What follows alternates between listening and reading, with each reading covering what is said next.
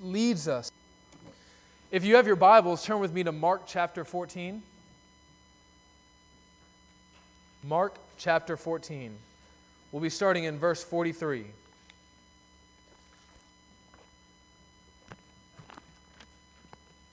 If you don't have a Bible, there should be a black Bible in the pew in front of you. If not, you can even just Google it. Google Mark chapter 14. 43.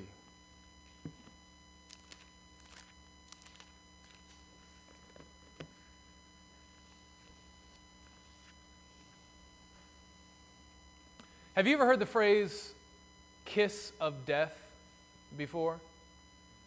Kiss of death. I'm sure you have. It's pretty common in mafia culture, in movies and in TV.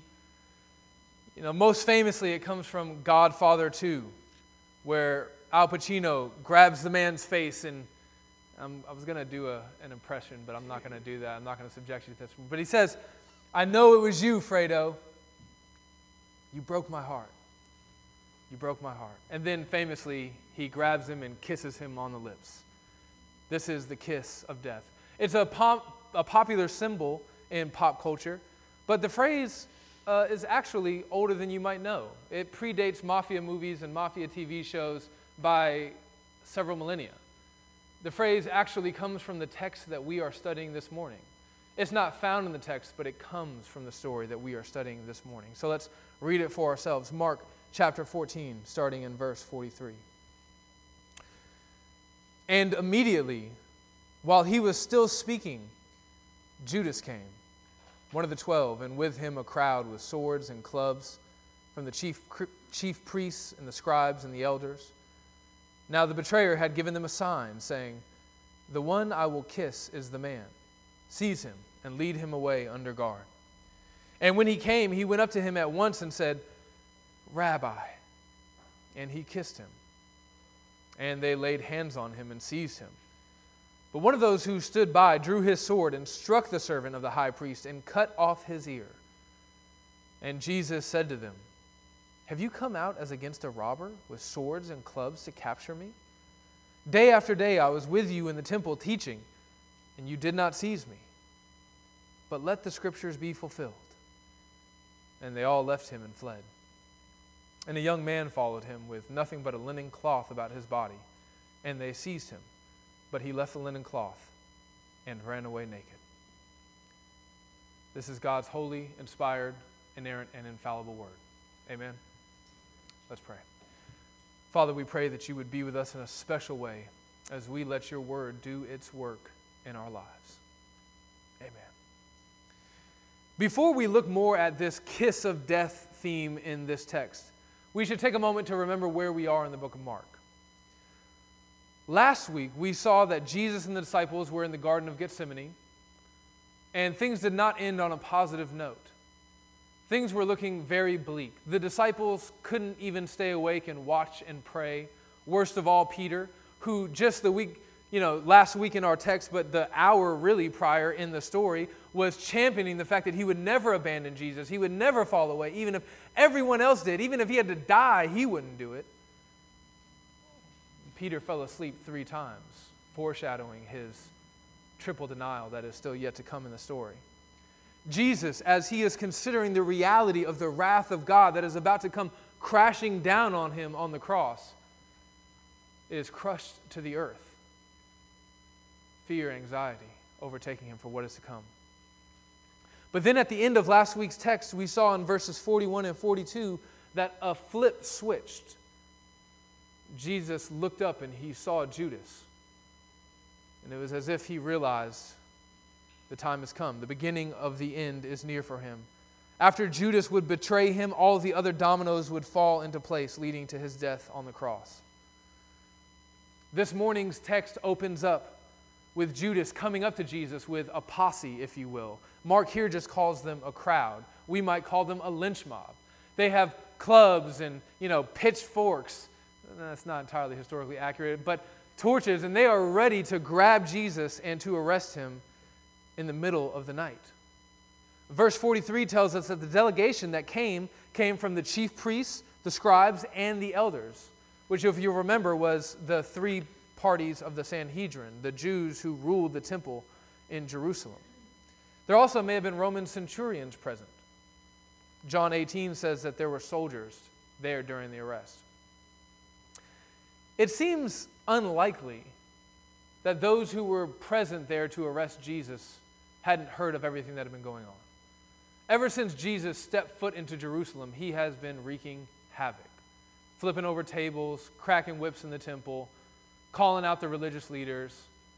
And here he says that in the text. He says, day in and day out, I've been preaching in the temple. It's also unlikely that most of the people here hadn't at least seen Jesus at some point as he's causing his commotion. Although there were well over 2 million people in the city limits of Jerusalem, not all of them were coming into the temple. It's possible that some of the people here hadn't seen Jesus, and even if they had seen him, it might have been from a distance. And here, as they go to arrest Jesus at night, the odds of them being able to distinguish Jesus from his disciples at night, slim. So Judas had a plan. The plan was to indicate exactly who Jesus was amongst the men by kissing him. That was the sign. That way you'll know who he is, and you can grab him. We can assume, because Mark doesn't actually give us much detail, that it didn't take very long for the crowd to grab Jesus and to place him under arrest. But a couple of things happened before they finally carried Jesus away. Someone standing next to Jesus or with Jesus grabbed a sword, swung it in an attempt to try to defend Jesus. Other gospel accounts give us more details about what happened here. John tells us that it was Peter who indeed swung the sword, and Jesus tells him some stuff, put it away. That's not the way that we're going to go about this. But Mark, in typical Markan fashion, doesn't really give us any details. As a matter of fact, he doesn't even tell us the way that Jesus responded to this sword-swinging vigilante, Peter. Maybe when we come back through the Gospel of Matthew or the Gospel of John, we'll talk more about that. But keeping with the spirit of Mark, we'll just note it and move on. The second thing that happens before the crowd finally seizes Jesus and walks away with him is this. Jesus rebukes them. He rebukes the very people who are there to arrest him. In verse 48, Jesus says, "Why are you guys coming after me with clubs and swords and torches like I'm some kind of Frankenstein criminal? You could have grabbed me any day this week while I was preaching in the temple, and yet you didn't." Why do you think they arrested Jesus this way? Why do you think they sent a mob to arrest Jesus at night? Do you know that in many third world countries, it's still very common to plan big arrests at nighttime? Midnight, 1 o'clock, 2 o'clock, 3 o'clock in the morning. There's a documentary about police work in Africa, in a very poor country in Africa. And one of the most tense scenes in the film is when the police force is hunting for a group of robbers that have been going around robbing different people's homes. And they finally get a clue that these robbers are camped out in one of these houses in a village, kind of on the outskirts of the city. And so the police go to make an arrest at this house, but the neighbors come outside. Pretty soon more neighbors come outside. Pretty soon almost the whole community is gathered outside. As the police are in the house trying to settle things, trying to make the arrest, the crowd outside grows hostile, violent. For whatever reason, they're taking this man's side. They do not want him to be arrested. The officers can palpably feel the tension building up, the aggression mounting towards them. So they grab the robber and they take him as fast as they can to the car. But by the time they get him into the car, the neighborhood community has surrounded the car. Bottles are flying, rocks are being thrown. They're hitting the car, pushing the car, screaming, shouting. The police are faced with a couple of different choices. They can plow through the villagers and drive away with the criminal. They can get out and try to hold back the crowd. Seems unlikely. Or they can let the criminal go and get away with their lives. This dynamic, I think, is the reason why they come for Jesus at night. All throughout the book of Mark, the religious leaders have been afraid of the people. They've been afraid of the people. When John the Baptist called them a brood of vipers, they were not happy, obviously. But they couldn't do anything about it because the text says that the people loved John. As Jesus' ministry began to pick up steam, the religious leaders were growing tired, sick and tired of Jesus doing what he did to them, which was embarrass them. And so they looked for a way to get rid of him. In Mark 11, it says that they were, quote, seeking a way to destroy him, end quote. But they couldn't because they feared the crowds. Later in the same chapter, the religious leaders told Jesus a lie because they were afraid that if they gave the wrong answer, the people would turn on them. In Mark 12, the religious leaders began to get serious about arresting Jesus. All right, guys, for real, enough is enough. We got to do something about this guy. And it was after Jesus told a parable against them. I love the way that Mark says that they perceived that it was about them, as if it was any way a secret. But Mark told us that they feared the people, so they couldn't arrest him right then and right there. And so they left licking their wounds. And so now as Jesus asked them, point blank to their face, why have you come to arrest me in this way? He knows and they know. It's because they're afraid of the people. And so they are doing it at night while the community sleeps. Remember this point as we move forward in the Gospel of Mark. The religious leaders are right to fear the people because they are a very fickle people and they can turn on you in a moment's notice. For now, they do seem to love Jesus very much. The people seem to be pro-Jesus, on team Jesus. We'll defend you, Jesus. We'll protect you, Jesus. But in chapter 15, which is just a few hours away in the story, Pilate sets Barabbas and Jesus before the people and says, which one do you want to be free? And the whole crowd shouts, crucify him, crucify him.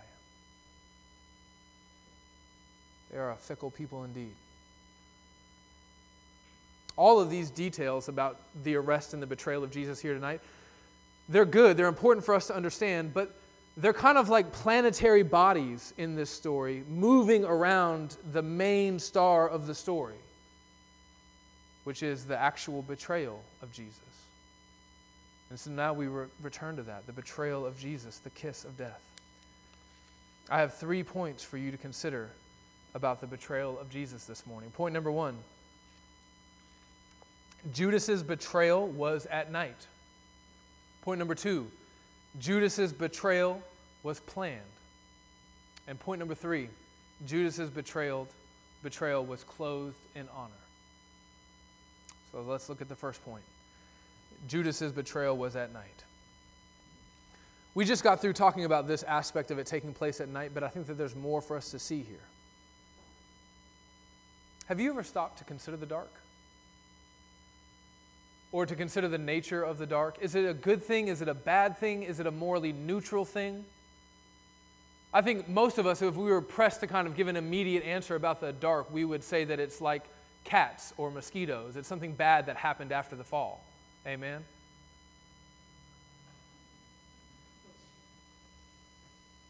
But the Bible begins by saying that the earth was covered in darkness. And then God came, and in Genesis 1, he added form to the world, and he added light. He gave the sun for the day and the moon for the night. So he gave light to the darkness, but he didn't totally eradicate the darkness. And then after God finishes with this creation act, he says, and it was good.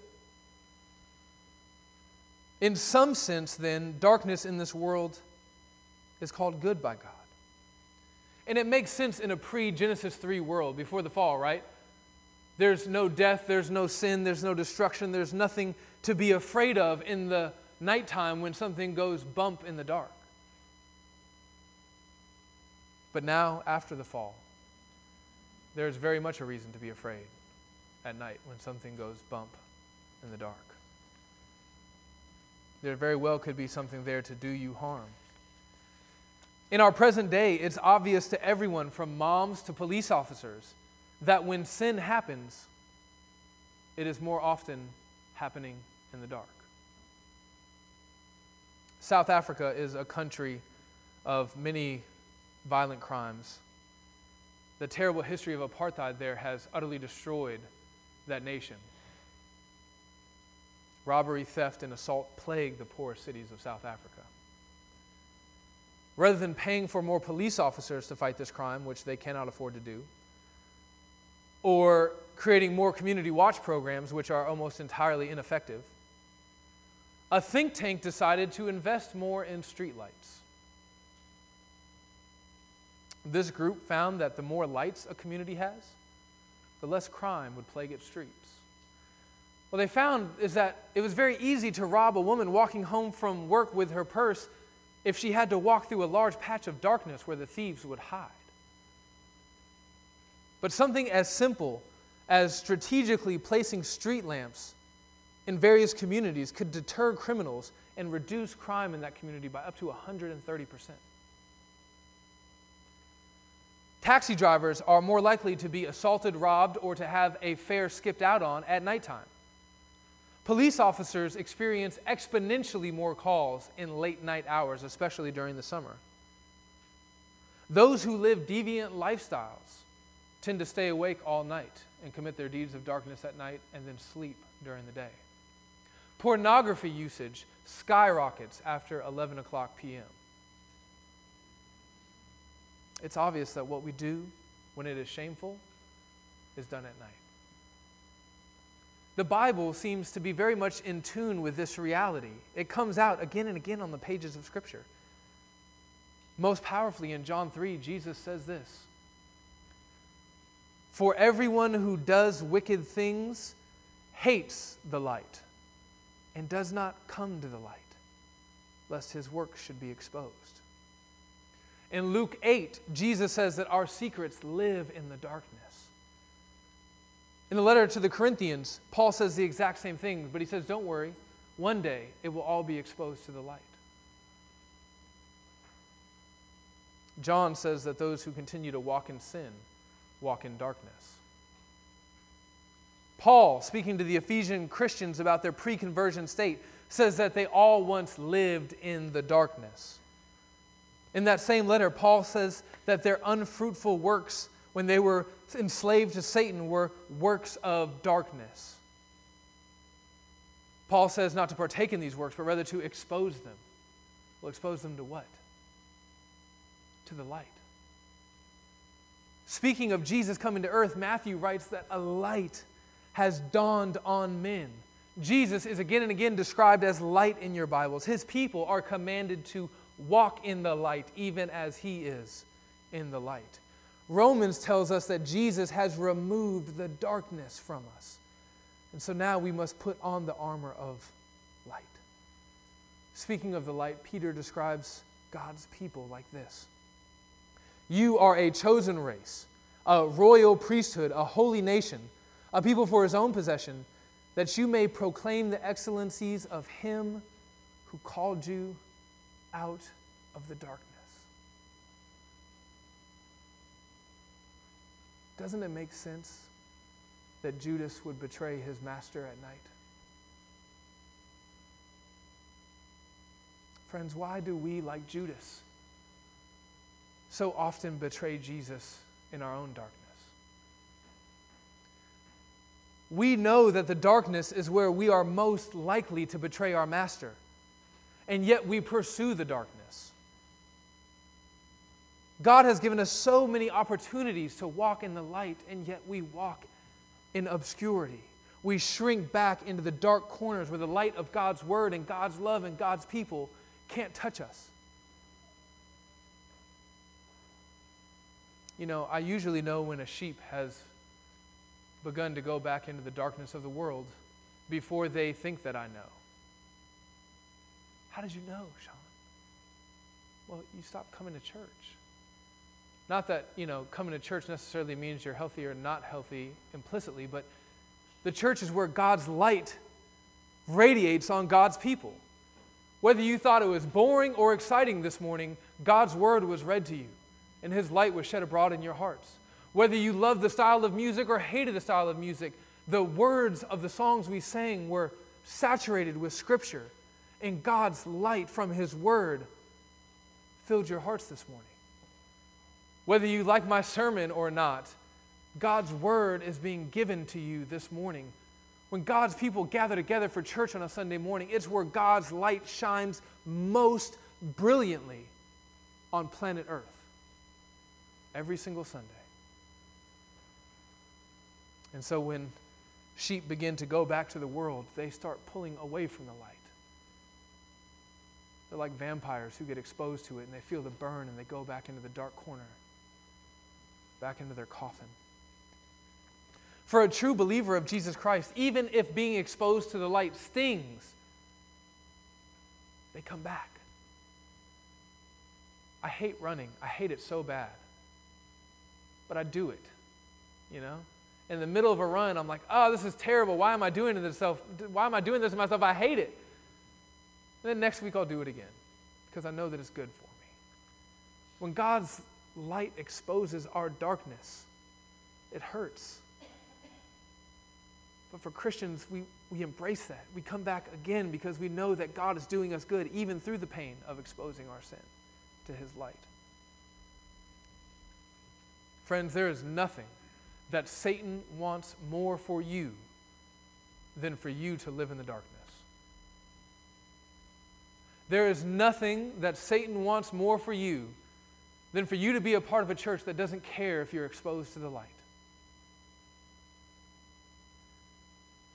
He wants you to not be a member of a local church. He wants you to not be committed. He wants you to not have accountability. He wants you to not have a group of people in your life who are committed to exposing you to the light. He wants you to not be connected to a group of people who will snatch you out of the darkness if they have to. Satan doesn't want you to have accountability software on your computer because that might expose your sinful habits to someone who might actually love you and help you stay accountable. Satan doesn't want you to be meaningfully involved in the life of the community of the church. He doesn't want you to, as a matter of fact, he wants you to fear man more than you fear God. That way you're always too ashamed to confess your sin and expose it to the light where it will die. One pastor says this: if we expose our sins, Jesus will cover them. But if we cover our sins in the darkness, He will expose it. So brothers and sisters, what are you going to do with your sin?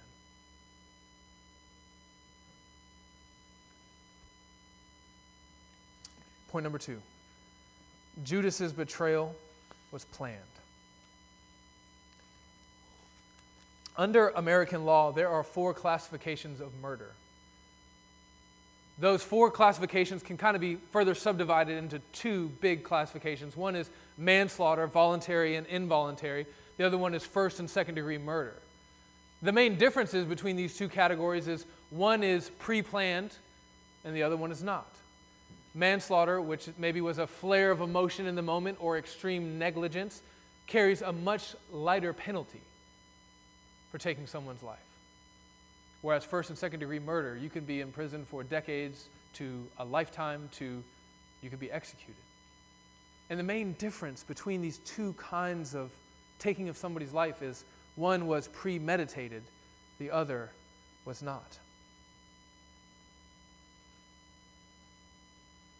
Have you ever been betrayed before? Maybe by a friend or a coworker? Maybe by a family member? Maybe by a husband or a wife or a kid? It is a mixture of hurt and infuriating, especially when it's people who are close to you. I know a brother who's actually coming to preach here June 10th. He was betrayed by a pastor, and he said there was just no deeper pain that he could have felt the man that he loved and trusted so much who betrayed him. But we have to admit that there's an extra twist of the knife when that betrayal is something that is planned out in advance, when that betrayal is premeditated. In today's account, both Judas and Jesus knew that the betrayal was premeditated. It was so well planned in advance that there was even a signal. I'm going to go up and I'm going to kiss this guy, and that's how you're going to know this is the guy that you're supposed to arrest and carry off to his death. You know, most of us like to think of our sins like manslaughter.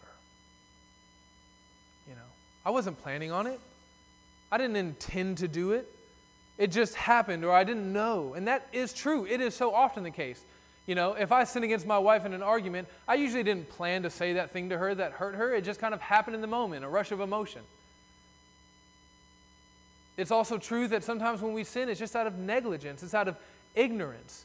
I didn't realize that comment to that brother or that sister would be hurtful to them. How could I have known? I'm so sorry. It's a sin nonetheless. I apologize. Please forgive me. But 9 times out of 10, if we're being honest, we know exactly what we're doing. When we rush headlong into sin, when we betray our Master and Lord Jesus Christ, we know exactly what we're getting into.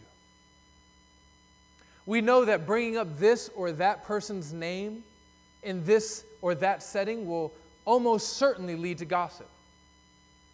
We know that going to visit this guy or that girl will almost certainly lead us into sexual sin. We know that going to hang out with this friend or that friend will almost certainly lead us into drunkenness. We know that watching this show or visiting that website will almost certainly lead us into lust.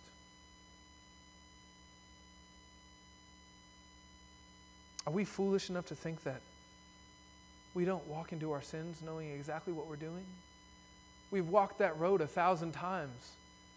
We're not dumb. We know that 1,001 will probably be the same thing. So maybe instead of planning our subtle betrayals of Jesus through sin, why not plan ways to put sin to death in our lives? How about instead of planning to betray Jesus, we make plans to be faithful to Jesus?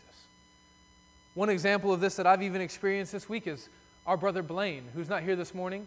But, our brother Blaine, he has accountability software on his computer to prevent him from falling into lust through the internet. I'm one of his accountability partners, so is somebody else in this church. Blaine is getting ready to buy a new computer for school. And as he was preparing to buy that computer, he told me and another brother in this church, make sure that you talk to me next week about getting that software on my computer, because I know that if it's up to me, I'm probably not going to do it. I'll probably find an excuse. I'll figure out a way. I'll just put it off until eventually I forget about it and I'm left unaccountable again, and I'll fall back into sin. He was making plans to be faithful to Jesus. That's the sort of thing I'm talking about. Why not intentionally pursue communion with Christ by establishing a routine for practicing spiritual disciplines in our lives?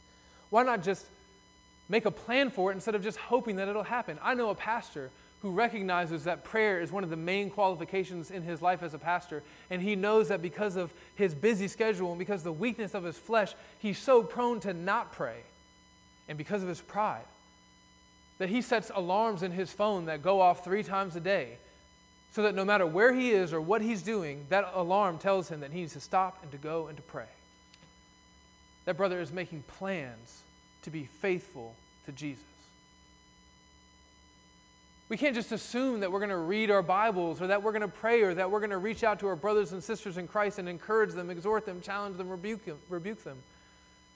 We can't just assume that holiness is naturally going to unravel in our lives as we kind of just go about them. We have to be intentional. Why not commit to being with God's people every week, no matter what, just making that a point of your life, providence excluded? Just know that on a Sunday morning, you as a Christian are going to be here doing what Christians have done on Sunday mornings every single week for the last 2,000 years, worshiping God's holy name with His people.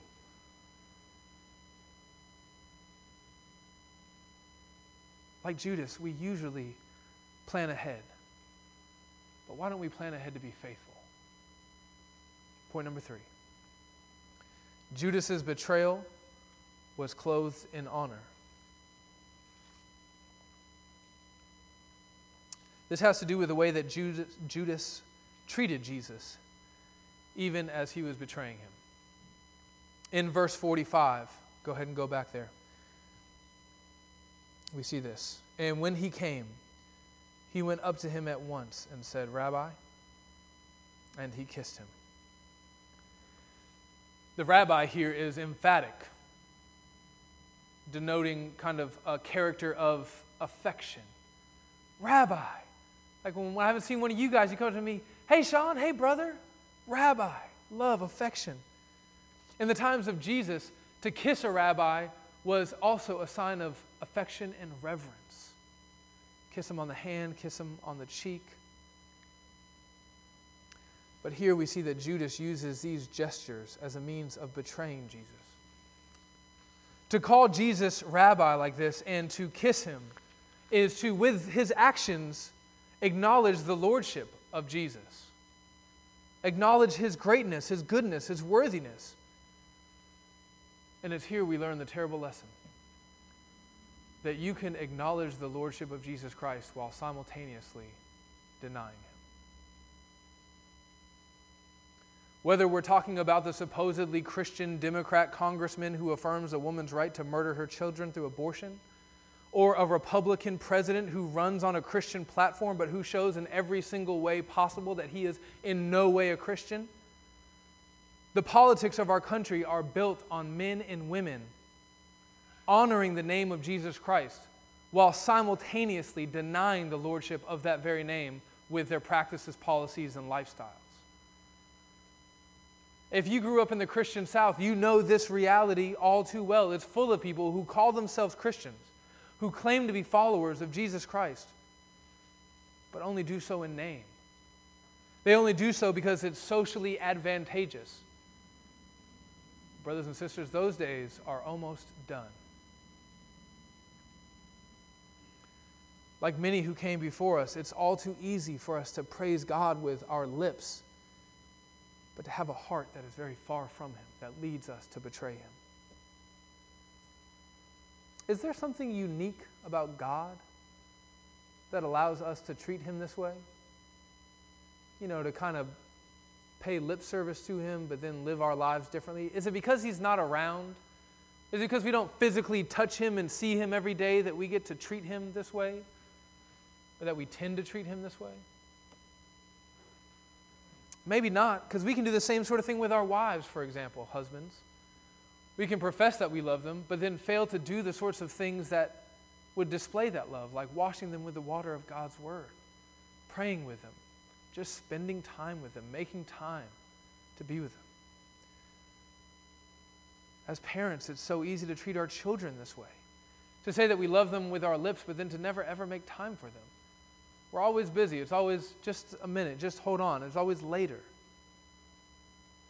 It's easy to say that we love them, but then to basically ignore them with our actions. As I was thinking about this sermon, I ended up thinking about Satan in the Garden of Eden. In the way that in verse 5 of chapter 3 of Genesis in the fall,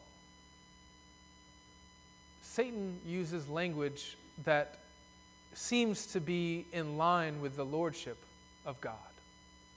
He never directly challenges the lordship of God. Well, actually, God knows that if you do this, then this and this and this. But the whole time, he is undermining God and undermining God's word, leading Adam and Eve into sin. And that's been the pattern of Satan and sin ever since. J.C. Ryle says this about sin: it will rarely present itself to us in its true color, saying, "I am your deadly enemy, and I want to ruin you forever in hell." Oh no. Sin comes to us like Judas, with a kiss, with an outstretched hand and flattering words. In Luke's gospel, we're told that Satan entered Judas right during the Lord's Supper, right before the events that took place in today's text. And now we see Satan in the life of Judas doing what Satan always does: smiling, kissing, honoring, paying lip service, all the while leading his victim to death. Isn't that what sin promises you? It smiles at you, it winks at you, and then before you know it, you're ensnared in its trap. Do not let sin or Satan deceive you in this way, brothers and sisters. Jesus will not be tricked by our flattery. He will not accept a kiss on the cheek or a positive word about him as a substitute for a knee bowed to him and his lordship. He will not tolerate mere gestures. He will only accept genuine worship in spirit and truth from the mouth of a person with their knee bowed to him. From the very beginning of the Gospel of Mark, Jesus has been called the Son of God, and we saw over and over again that he very much is in fact the Son of God. And here, as Jesus is betrayed, we see once again that Jesus is no mere man. He isn't fooled by his betrayer like we are so easily fooled by our sin. But rather than avoid what is coming to him, Jesus embraces it. He doesn't call down 10,000 angels to rescue him. He doesn't call the power of his Father to come and destroy everyone present. He doesn't even allow his disciples to pull out their 2 meager swords and fight it out until the bloody end, as the Maccabees did before. He doesn't even try to talk his way out of it. Jesus tried that last week, but the person that he talked to was God. When he said, God, if there's any way, nevertheless, not my will, but your will be done. This week, we see Jesus take his very first step towards Calvary as he powerfully submits to the will of the Father and walks towards his own destruction, as he allows the men that he himself created and is Lord over to place him under chains and to carry him off to his destruction. Have you ever felt alone before? Like really, really alone? Maybe as the new boss, feel like you don't have anybody you can talk to, anybody you can depend on. Maybe when your spouse was away on vacation. Maybe you were just struggling with depression and you just felt alone. Maybe you feel that way right now.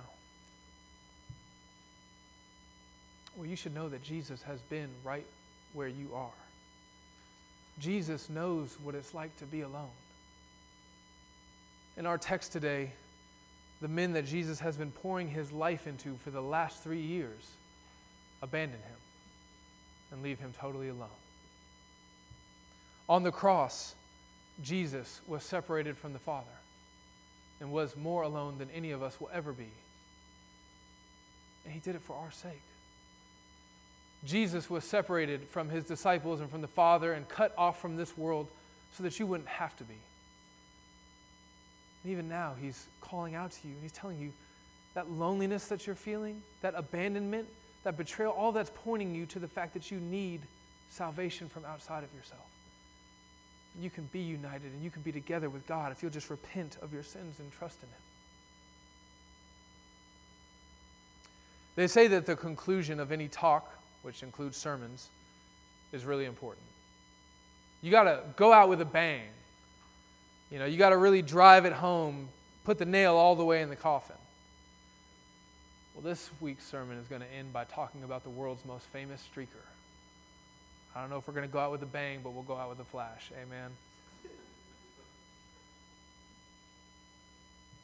You'll notice that after this fairly dramatic ending to the betrayal scene, we have these kind of 2 verses that just seem out of place, verses 51 and 52. And a young man followed him with nothing but a linen cloth about his body, and they seized him. But he left the linen cloth and ran away naked. Who is this person? This unnamed person? Well, we don't really know for sure because the text just doesn't say. Why was he wearing a linen cloth? Maybe there's an explanation. But again, not really sure. Let me tell you what some people have thought throughout the years. Many thought that it was John Mark, the author of this very book, this gospel. And they thought that news of Jesus' arrest was brought to him while he was sleeping in the nude. And that he jumped up, wrapped a sheet around himself, and ran out of the house to try to go follow Jesus and see what was happening. But the crowd saw him and recognized him and grabbed a hold of him, and he was very narrowly able to escape. But they kept the sheet, so he ran away naked. How do you do application on that? There are a number of theories as to why this little 2-verse story is included in the gospel. It doesn't really seem like it adds much. All throughout the book of Mark, if there's a detail that doesn't really drive the narrative forward, it just is kind of left out. Some of these theories are slightly ridiculous. Some say Mark wanted to write the story of his embarrassment into the gospel to soften the blow for what Peter was about to do, deny Jesus and be very embarrassed. Some get really deep and they reflect on the shame that comes with nakedness in the Bible. And one writer says something like this: although this young man ran away naked, he will one day be clothed in the righteousness of Jesus. Maybe, but that seems like a stretch. Some, like me, say that they're not really sure why this is included in Mark. And they're okay with that. We have learned a lot about God and His Word this morning, and we don't have to learn everything to learn enough. What we have learned this morning is sufficient. And by God's grace, perhaps what we have learned will strengthen us for the time when perhaps we are tempted to betray or deny our Master. Maybe what we've learned this morning will strengthen us for that moment, so that we will be strong for the name of Jesus and be faithful to Him in our darkest hour. Let's pray. Father, your word is so rich, and it is so good, and it breathes life into our souls. We pray that you would help us to see ourselves like Judas, not better than him, but very capable of doing the same sorts of things. But we pray that we would not be like Judas, that your grace would sustain us and keep us from falling away from you. And we pray that as we continue to worship together, that you would bind our hearts together in love so that we will be strong as we maintain faithfulness. We pray this in your Son's name. Amen. Please stand with me.